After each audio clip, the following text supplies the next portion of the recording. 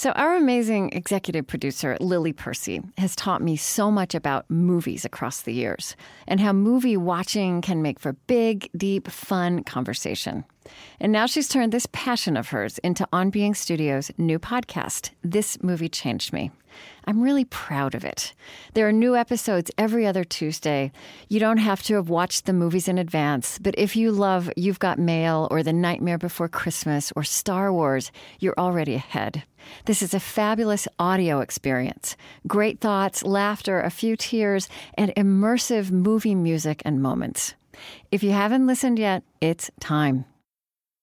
Support for On Being with Krista Tippett comes from the Fetzer Institute, helping build the spiritual foundation for a loving world. Fetzer envisions a world that embraces love as a guiding principle and animating force for our lives. A powerful love that helps us live in sacred relationship with ourselves, others, and the natural world. Learn more by visiting Fetzer.org.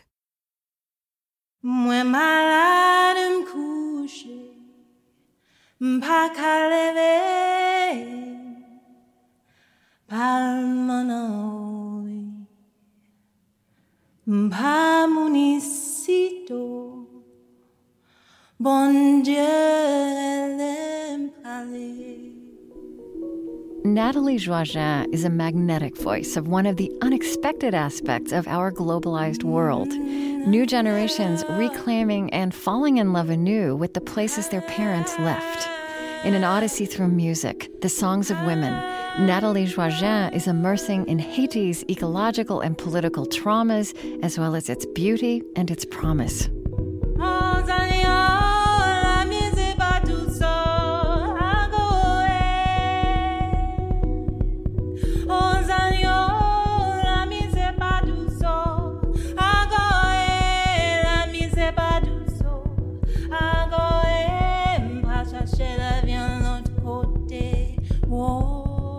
I'm Krista Tippett, and this is On Being. Nathalie Joachim is a Brooklyn-based flutist and vocalist and co-founder of the urban art pop duo Flutronics. I interviewed her at the On Being Studios. She was in the Twin Cities rehearsing as part of the St. Paul Chamber Orchestra's Liquid Music series. Well, I would like to start where I always start my conversations. Mm-hmm. And I wonder how you would talk about the spiritual or religious background of your childhood, however you would describe that. Sure. It's an interesting question, I think, for me. Today, I don't really consider myself a religious person, though I do consider myself a very spiritual person. Mm-hmm. Growing up was interesting. My dad actually went to seminary school for a very long time. Yeah, before meeting my mom. Was he Catholic? Yes. Oh, okay. And so I almost didn't exist as a result of religion. Because of religion. But I guess the human side of him got the better of him eventually. That or my mom was, I guess, that irresistible. But so religion was an interesting thing growing up for us. We went to church when we were very young, and certainly both of my parents really have always instilled a sense of spirituality in us. So I do think about that, and certainly this project has brought me back to thinking a lot about spirituality in a very different way than I thought of it in my childhood. From being in Haiti. I also wonder if music, it sounds, music I know is part of Haitian culture. It sounds like it's woven throughout the experience of being with family for you. And I wonder if you would even maybe not think of it that way, but if music would be something you would talk about as part of the spiritual element of your childhood, of your life. Yeah, it's so interesting because music has always been a part of my life, as you mentioned, not just because I'm Haitian, but also because I was very drawn to it as a child. And I do think that many of my most spiritual moments have been experienced through music, in that it moves you in a way that you oftentimes can't explain. And I think I find that to be a spiritual experience myself.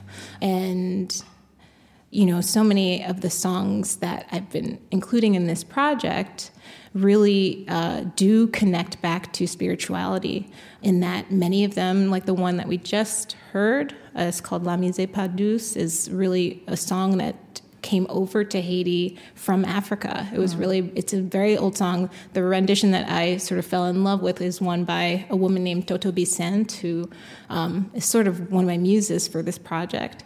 And I love the spirit of it, and I can't possibly sing that song and not feel like I'm having a spiritual experience. So it's still I do very much connect music to spirituality in my own life. One of the things you've talked about is that this part of Africa where the Haitian people, where slaves were brought in the 16th century, that one of the traditions there is Yan Valu, and this was new to me. But you've made this striking statement that you said Yan Valu music is to Haiti as the Negro spiritual is to America. This certainly is. New information.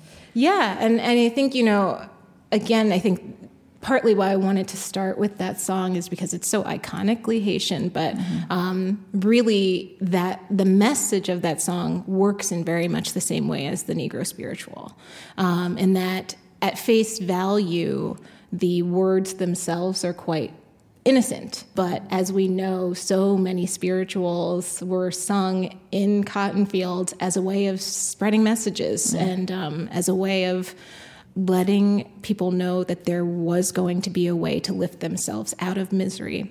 La Mise Pas Douce actually translates to misery is not sweet. And it was a way of simply stating that I'm not well at this moment and I'm in this place, but I'm not of this place. And I plan to find life elsewhere. And that to me is such a song of revolution and really is one of the predecessors to the Haitian Revolution, and one of many songs that I think did empower and help covert messages be spread amongst slaves.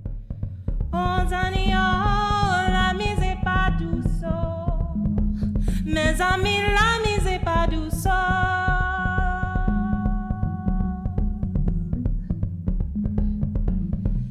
Non prends l'avion loco, mes amis, moi non prends l'avion go. Non prends l'avion go, mes amis, moi non prends l'avion go. Vire ici c'est l'eau, vire l'autre sans l'autre. Now, you are known, you're a flautist, you play the flute. And I just wanted, you said that your first instrument was piano and that you were terrible at it. Very bad. I'm not sure I believe Still that. very bad. My first and only instrument was the flute, and I was really terrible at it. But you said that you fell in love with the flute, and maybe you're going to play the flute for us a little later, are you? Tell me about that love affair. Like, what do you love about the flute? I'd like to hear it in how you would describe it. Yeah, I mean, honestly, to me, it is, of the instruments, it is the closest to the human voice, I find. I really feel like the way that we create sound, the way that we get our instruments to sound is, extremely natural and has so much to do with your breath and your body in a way that is very different than I think other woodwind instruments are, certainly, and also, other instruments where you're not really using your breath and articulation in that way. So to me, I think I was fascinated because I was like, you can use your breath to do what? You can get this instrument to do what? And it's no wonder that it's one of the oldest instruments around. People have been making flutes since they have figured out how to make anything. So I think that's no wonder to me, because to me it's an extension of my body. It's an extension of my voice. It's very just connected to my physicality in a way that feels quite natural. So when I first heard the sound of the flute, it was easy to be drawn to. I think probably in retrospect because using my voice was something that I was so used to and found so much joy and love in growing up as a child. And so it feels like an extension of me.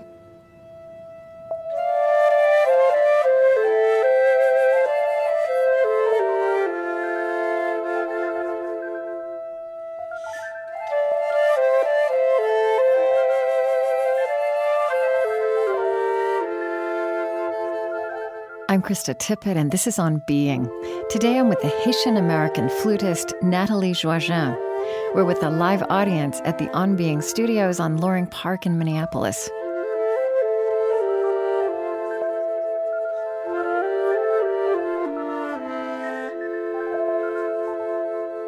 You're part of this liquid music project series at the St. Paul Chamber Orchestra, and your project is Femmes d'Haïti.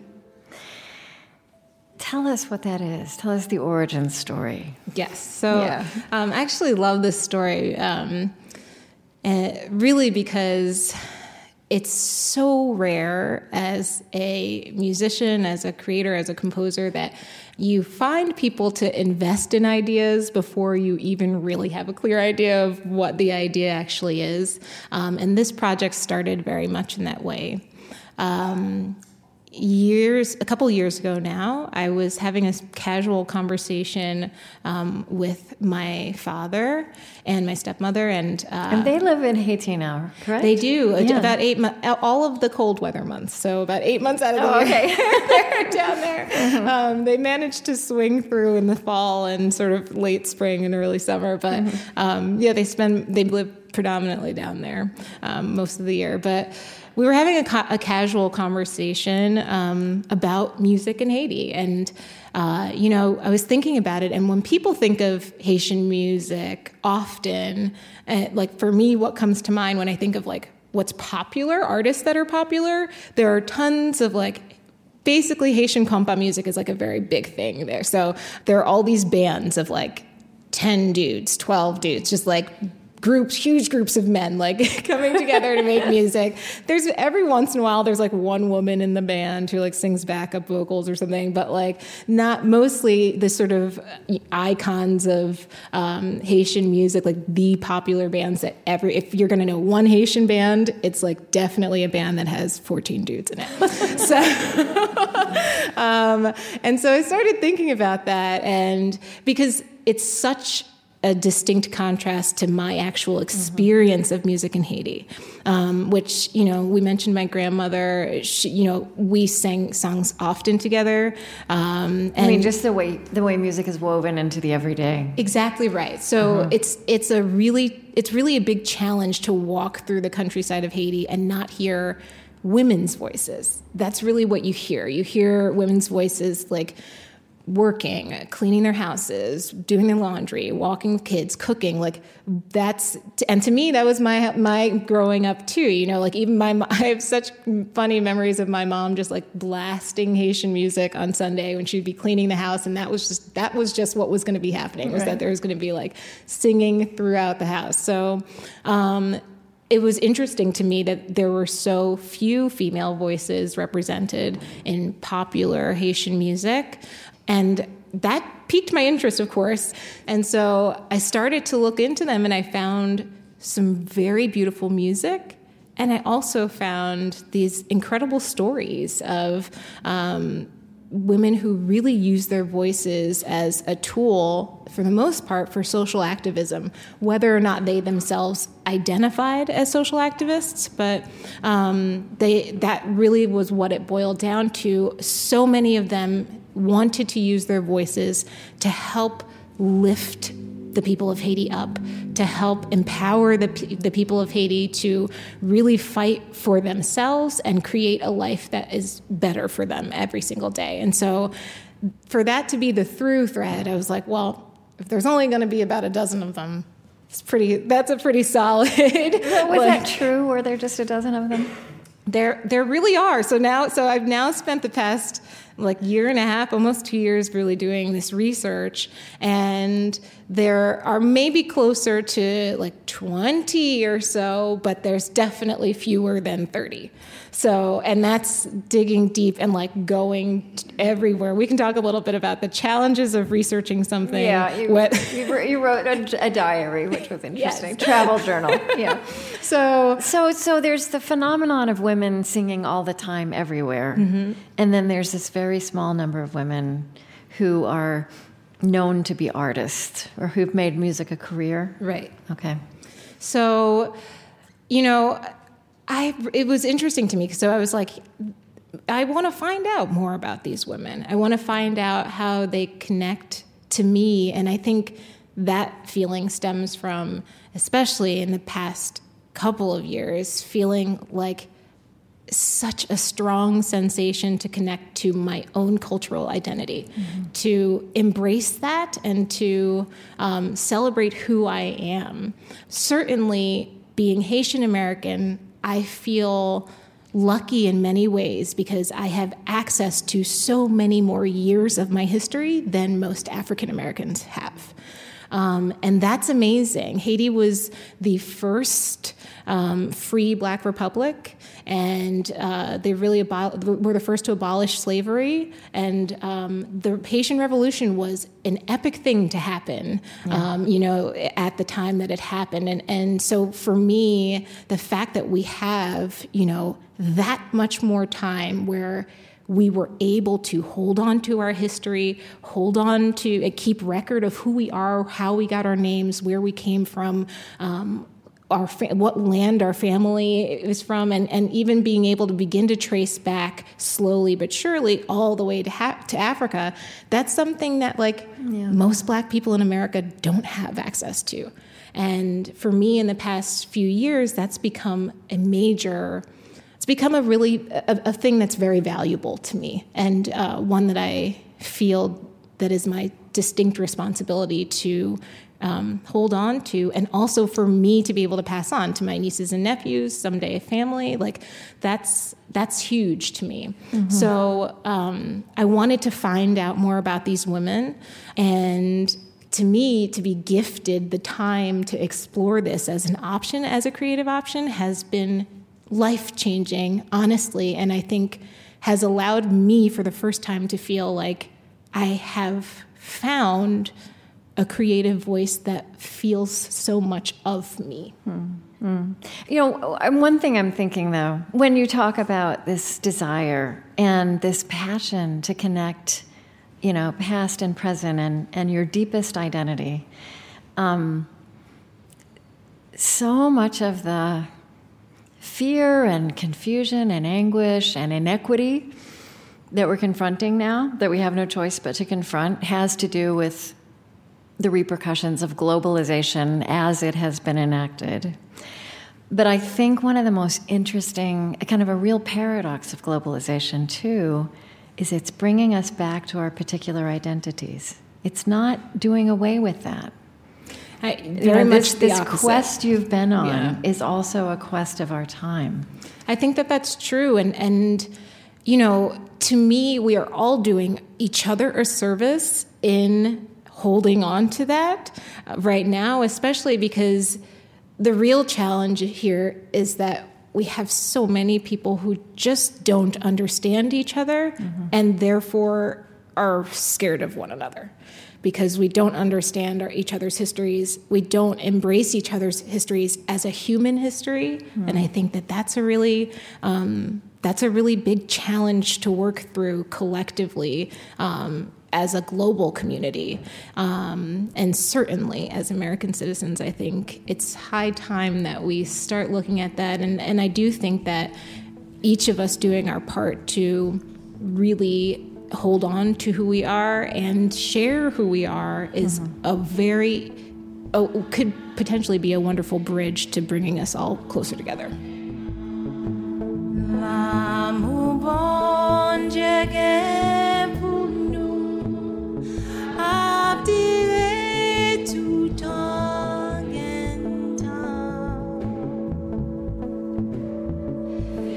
Même si on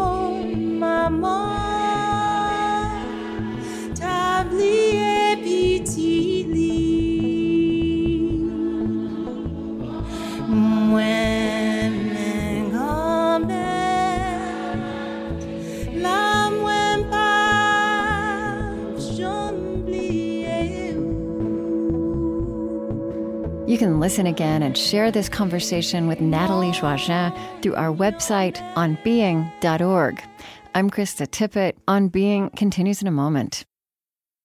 On Being is brought to you by the John Templeton Foundation. The Templeton Foundation supports academic research and civil dialogue on the deepest, most perplexing questions facing humankind. Who are we? Why are we here? And where are we going? To learn more, please visit templeton.org. The Templeton Foundation. Stay curious.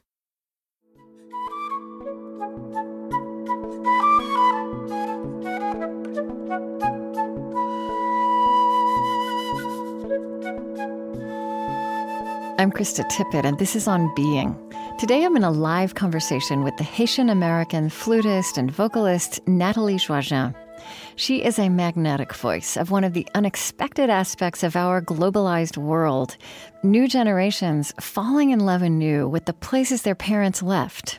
As part of the St. Paul Chamber Orchestra's Liquid Music series, she's immersing in Haiti's traumas and beauty through the songs of women. Here's what I'd love to have you unfold for us. Another question you were asked once. Favorite place in the world? Haiti. My family is from there, so it represents love, heritage, beauty, and tradition for me. So talk to us about Haiti, and let's take those words. Haiti and love. Oh my gosh. It's an amazing thing to be from a place with people who have so little and are so willing to give you everything. Whatever they can, however they can help you, whether it's just a tiny bite of food. You would never walk into a Haitian person's home and not be offered food. And I'm talking about people who have nothing. They will run outside to grab a mango off a tree, if that's all that they can find, to make sure that they're helping you. And they'll do anything to really support one another. And that is, to me, at the very core of what it means to be Haitian. Those are the people that I grew up with in my family, certainly my parents, certainly our family, friends, extended family, close colleagues who are Haitian. Every single Haitian person that I have ever encountered is 100% like that. And so it's so easy to feel loved in Haiti, It really is, and I think that that's something that extends far beyond family. It's just a cultural tradition, and really about a cultural practice of giving. And so love as an action. It's yes. an action orientation. Absolutely. And it's inherent. And to me, there's something very beautiful about people who can find it in themselves to love when everything around them has crumbled, right? For me, on my hardest day, it's very hard to continue to give to people if I feel emptied by the circumstances of my life at any given time. And, there's something about the constant spirit, the sort of can-do spirit of even if everything around you has crumbled, there's a hope that you will find a way out of it. And the first step in getting out of it is by giving love.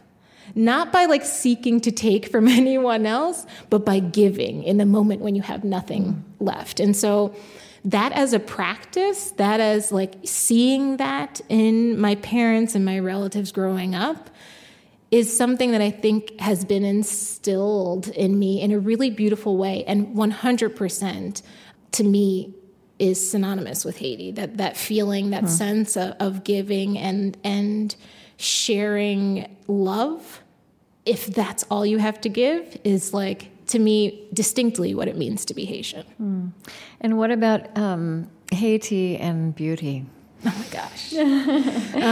Your writing from there is so visual. It's because it is. It's sort of, you can't, It's very lush. Yeah. It's beautiful. It's just so beautiful. And for me, I do a lot of concert touring. I've gotten to see a lot of the world. And I feel really lucky for that. But I have to say that Haiti for me is one of the only places that I've been that's so much of the country is untouched by sort of tourism or commercialism or anything. Like, it hasn't been most of the country has not been put into this sort of like cookie cutter box of like, here are pretty suburbs or whatever. There's no gap. Yeah. No, there is not. I only laugh so hard because if you could picture the actual marketplace in Haiti, it's like very much not the Gap.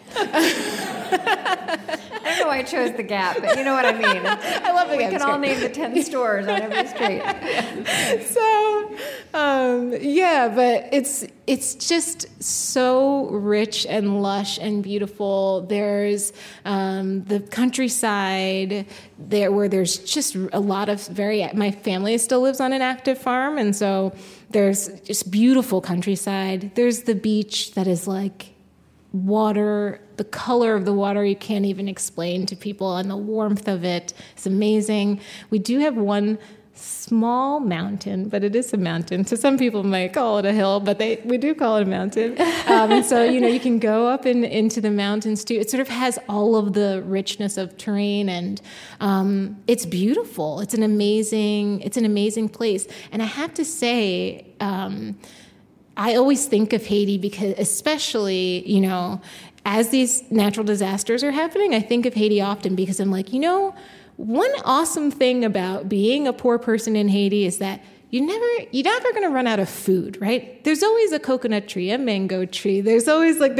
something, and the land will always give to you, and that's an amazing thing. It's also terrifying when there are just like hurricanes happening left and right, because it means that a lot of that natural landscape gets destroyed. And that's when you get into a real situation of like hunger or really worrying about people surviving in those circumstances. But I do think it's also a beautiful thing to think about the fact that for hundreds of years, the land in Haiti has continued to give back to us. It hasn't left us behind. And so many of these songs actually like stem back to voodoo heritage and culture where, there's voodoo spells, but there's also this like beautiful side of like storytelling and thinking of spirituality, and that you're worshiping and being grateful for the sun and the moon and the stars and the earth, because I really think that in Haiti, it's constantly giving to you. It's something that has never left Haitian people behind. And so it's a beautiful place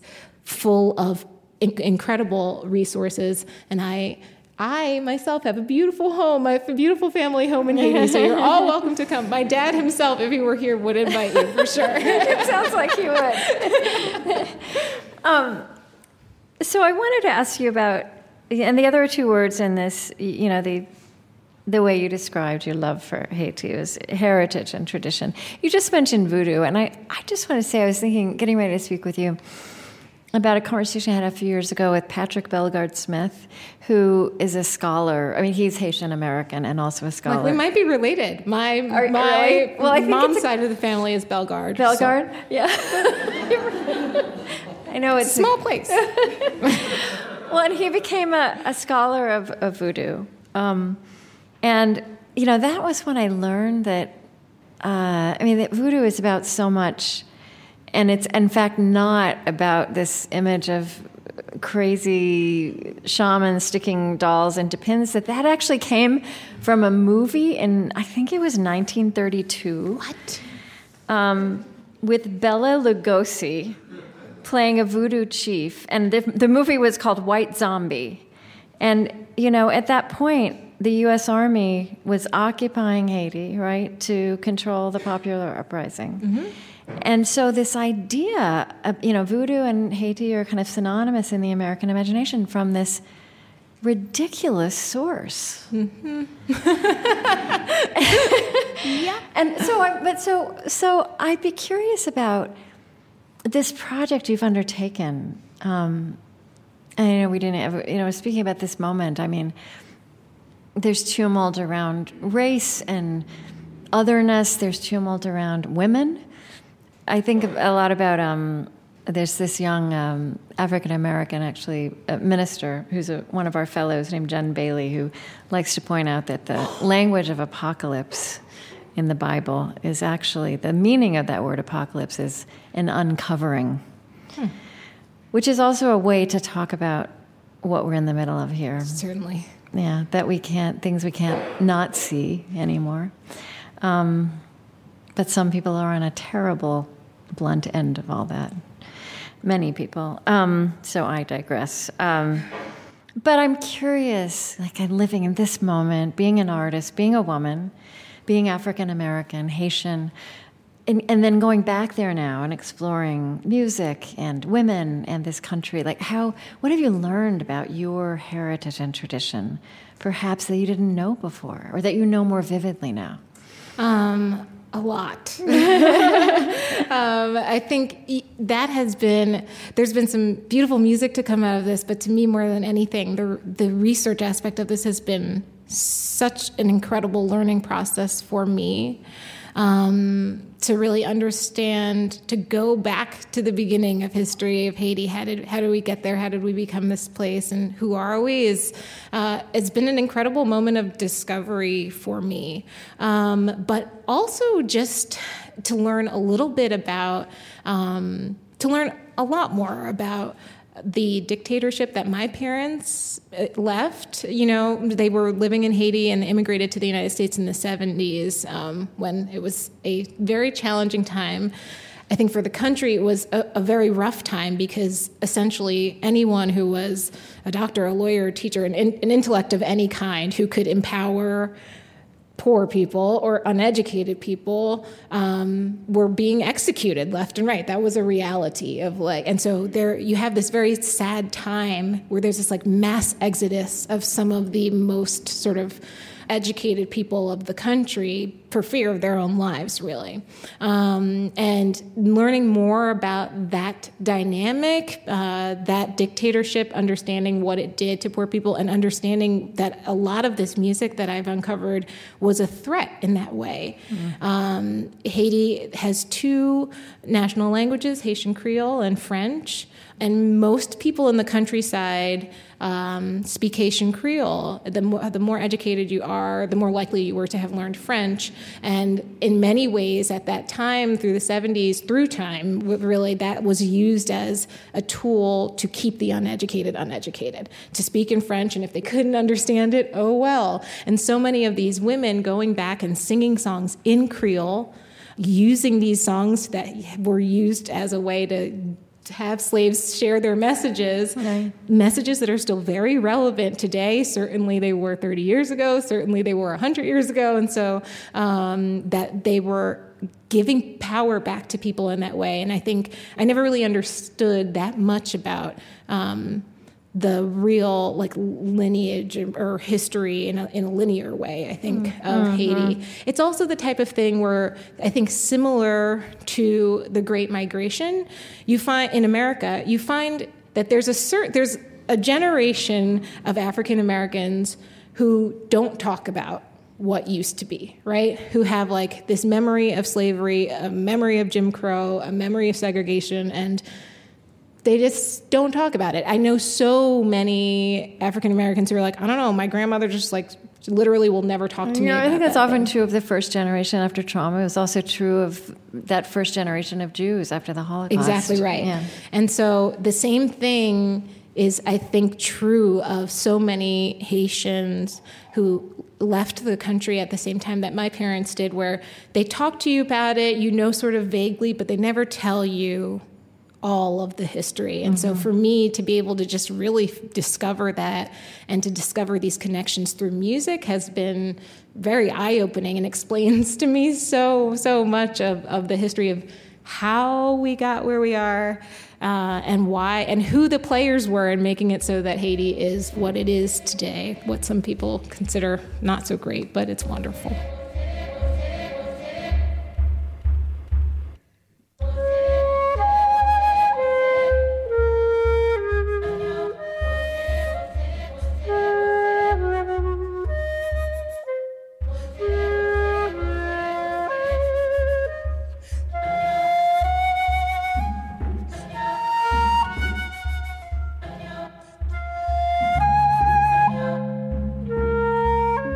I'm Krista Tippett, and this is On Being. Today I'm with the Haitian-American flutist Nathalie Joachim. We're with a live audience at the On Being Studios on Loring Park in Minneapolis. m'en approche devant Ougande avec tout tes cadeaux, mon papa, il met tout petit coulier, ton prix recevoir. There's a story you tell in your Liquid Music Travel Journal, which I'd recommend everybody go read online. So, like, for example, you went to the National Theater. Oh, my gosh. And so, I mean, that's kind of this both and, right? So just describe that place and that contradiction there. Yeah. So it's interesting to hear my parents talk about the Haiti of their childhood, what it would have been like to go to, like, to think of the National Theater was this, like, beautiful, gorgeous place where so many of the most iconic live concerts that people can remember took place in Haiti. And to visit it today, you'd be very confused by the state of things. The theater is in major disrepair. I don't even think I was supposed to walk on the stage, actually, but I did anyway because I'm a rule breaker. But I didn't break my leg, so it's fine. And there was a point, actually, when I walked inside the theater. I walked to the very top seat. It's an amphitheater, like, in the round. And you can see out to the most gorgeous landscape. Is stunning. It's really beautiful. And to think of, like, this open air theater was this beautiful place where there's so much history. To get to the National Theater, we had to drive through a pretty crazy part of Port-au-Prince. There's just trash everywhere. There's, like, it's just in disarray. The whole place is in disarray. And it's crazy to me, like it was at that moment, to experience being in such a spiritual space, really, to feel, you can feel the energy of the history of that space. Especially as a musician, to me, a concert hall is a place that I consider to be home. It's a safe space for me. So I like that feeling of being in a space where so many other musicians have shared their gifts. And it broke my heart to see that, like, that part of town had become just, not a place you want to be. Yeah, you wrote. You described what was gorgeous and moving and exalting about it, and then you also wrote, as you left, truth be told, my heart sank when we drove out of the dream gates into the nightmare streets covered in trash. There was literally a river of it. How did this happen to such a beautiful place? And I'd really like to know how you start to think through that question in your mind. Mm-hmm. I think Haiti has been the victim of a very long series of unfortunate circumstances, many of which were intentional. It's not easy being the first successful slave uprising. You can imagine that there were people who were pretty upset about that because slavery was an economy. And, to find out that your slaves could revolt and suddenly not do all of this work for free was going to hurt the pockets of very many people. And so I think And you didn't want it to set an example. Certainly not. You didn't want anyone to get an inkling of an idea that they too could accomplish that thing. And so I think that some circumstances have been unfortunate, natural disasters. That's the luck of the draw of where we are, where we landed on the map, But I think certainly in terms of politics and economics, much of that was deliberate. Much of that had to do, unfortunately, with the United States sort of interjecting themselves. And, even though slavery was gone, I think the effects of colonialism are still very strong everywhere, even right here. And so, it does hurt my heart to see a river of trash and think, how did we get to this place? But then I also think about, like, where did all these bottles actually come from? And I think if you look at any of those labels, you're bound to see the United States on very many of them. And so this idea of, like, having in many ways Haiti become dependent on the United States has left us in a pretty tragic state. And then you couple that with a handful of corrupt politicians, not unique to Haiti, they're all over the world. And you have real people who are left in unfortunate living circumstances. And so I don't know. I mean, I don't know how I do see hope in getting us out of that place. I think of it often, and I will say right now, I'm not the only person looking to connect to their heritage, as you said earlier. Right, I'm certainly right. not the only Haitian American, and I know that there are so many Haitians of my generation who are doing the thing that I think is very important, which is going back, identifying and claiming our homes, reclaiming the language, reclaiming our space, and making sure that we don't lose that, so that we can, make up for this mass exodus of educated people who left a generation ago and begin to make a difference. And I do see it happening. I've experienced it myself in so many beautiful parts of Haiti, and I see hope in that. So just maybe leave us with one more picture from your project. And this is of a person, and I want to say her name correctly, Emerante de Pradine. Emerant, yeah. Emerant, who died not long ago. Just a week ago. A week a little ago. over a week ago now. Introduce us to her. It sounds like she was a very important person in this journey you've been on recently. Yeah. Emerant was sort of the last living icon of what was really known as Haiti's Golden Age, a time where there was a huge coming up of, in the arts especially, music, literature, art, was very active at this time, when she was sort of at the top of her career. So when would this have been mid 20th century? Or Yeah, well, not quite early 20th century. Okay. Yeah. No, you're right. Mid 20th century. We're in 2018 now. Yeah. Mid 20th century, and she was in. Oh my gosh. Okay, so I didn't really know anything about her before this project. And essentially, I was able to meet her through a roundabout circuit of people who were like, "Oh yeah, you could go to her house. She's usually hanging out at this place on this day." And then I showed up, and she wasn't there. And she was 93. She was 98 at the time. She turned 99 in September. Yeah. So in my mind, I was like, I'm never going to meet this woman. But we ended up finding out that she had a music school in a super remote village.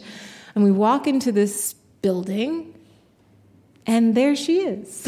There she is at 98 years old, just standing there, an icon, a voice that so many Haitian people really value.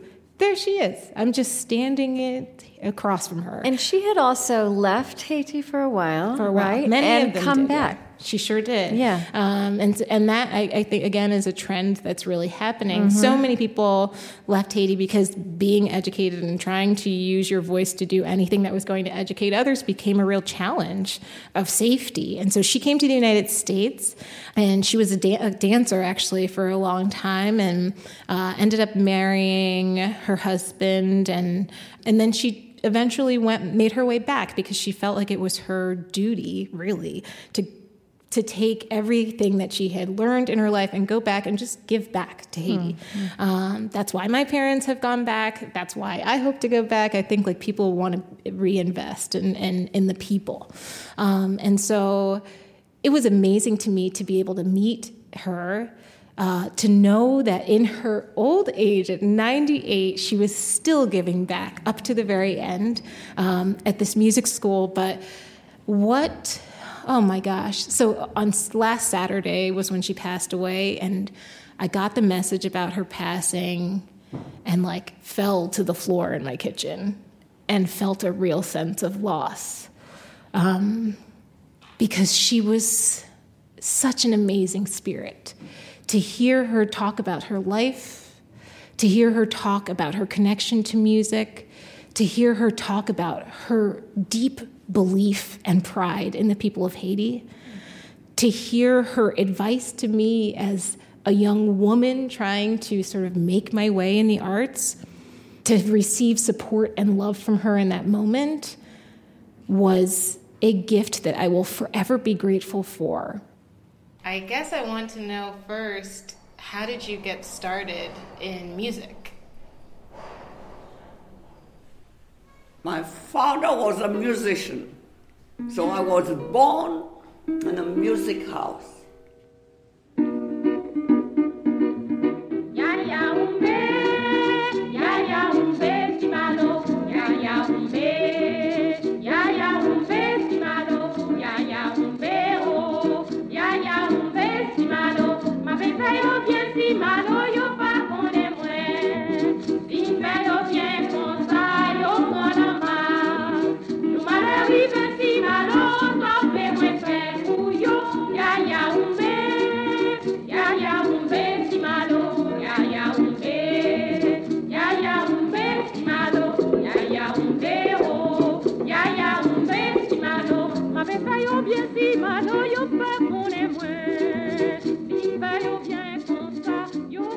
Just ask you one more question, and then I think we get to hear some more of your music. Yeah. We've been talking around this the whole time, but we think about right now, and actually think in generational time, which is what you're doing, which I think is what we all have to do. What makes you despair, and what gives you hope? What makes me despair, I think, is this is a complicated question for me, but I think at the end of the night, when I go to bed, what makes me worried about the future is something that I know is very important to both of my parents, and that's a lack of education or a desire for people to restrict access to education. To me, is the biggest assault on any society, really. I think to make sure that our children are educated, to make sure that the next generation is smarter and stronger than we are, and to make sure that we all spend every day continuing to learn about the world, about one another, is of critical importance for the future of this planet. And so small attacks and big attacks on education is a thing that makes me despair. What's the other side? What gives you hope? Hope. I was in such despair for a moment. What gives me hope? I think what gives me great hope is the continued connection to love and loving one another. I think that our ability to love, to really go back to the beginning of this conversation, is something that is truly innate in all of us. I think we are all born with the ability to love one another, and to receive love is one of the biggest gifts, I think. It's a better feeling to me than anything else. And that people are interested in continuing to learn to love one another. And hopefully from this conversation, joining in the Haitian spirit of finding a way each day to give love to someone who needs it, is something that does give me hope that we're all going to make it through somehow. Thank you. Thank you.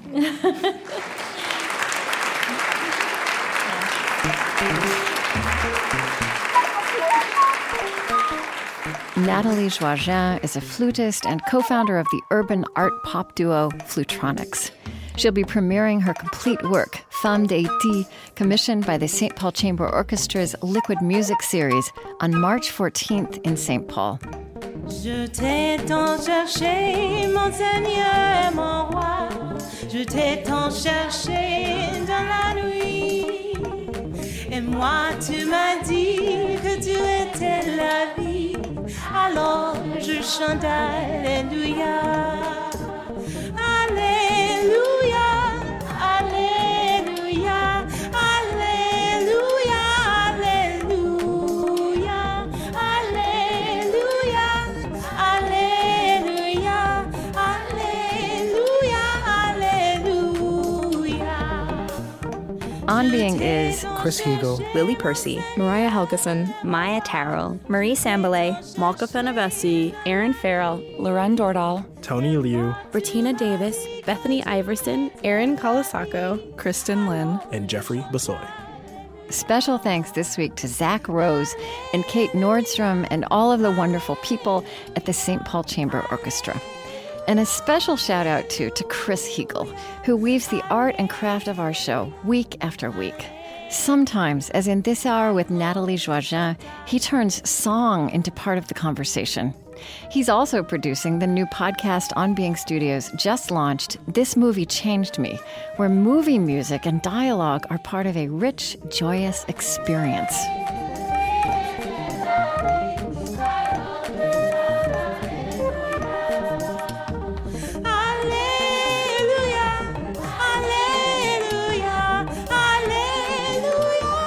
Our lovely theme music is provided and composed by Zoe Keating.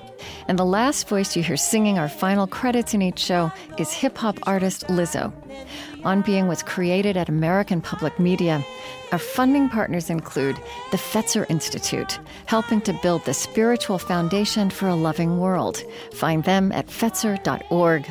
Calliopeia Foundation, working to create a future where universal spiritual values form the foundation of how we care for our common home. Humanity United, advancing human dignity at home and around the world. Find out more at humanityunited.org, part of the Omidyar Group. The Henry Luce Foundation, in support of public theology reimagined. The Osprey Foundation, a catalyst for empowered, healthy, and fulfilled lives. And the Lilly Endowment, an Indianapolis-based private family foundation dedicated to its founders' interests in religion, community development, and education. On Being is distributed by PRX, the Public Radio Exchange, and is a Krista Tippett public production.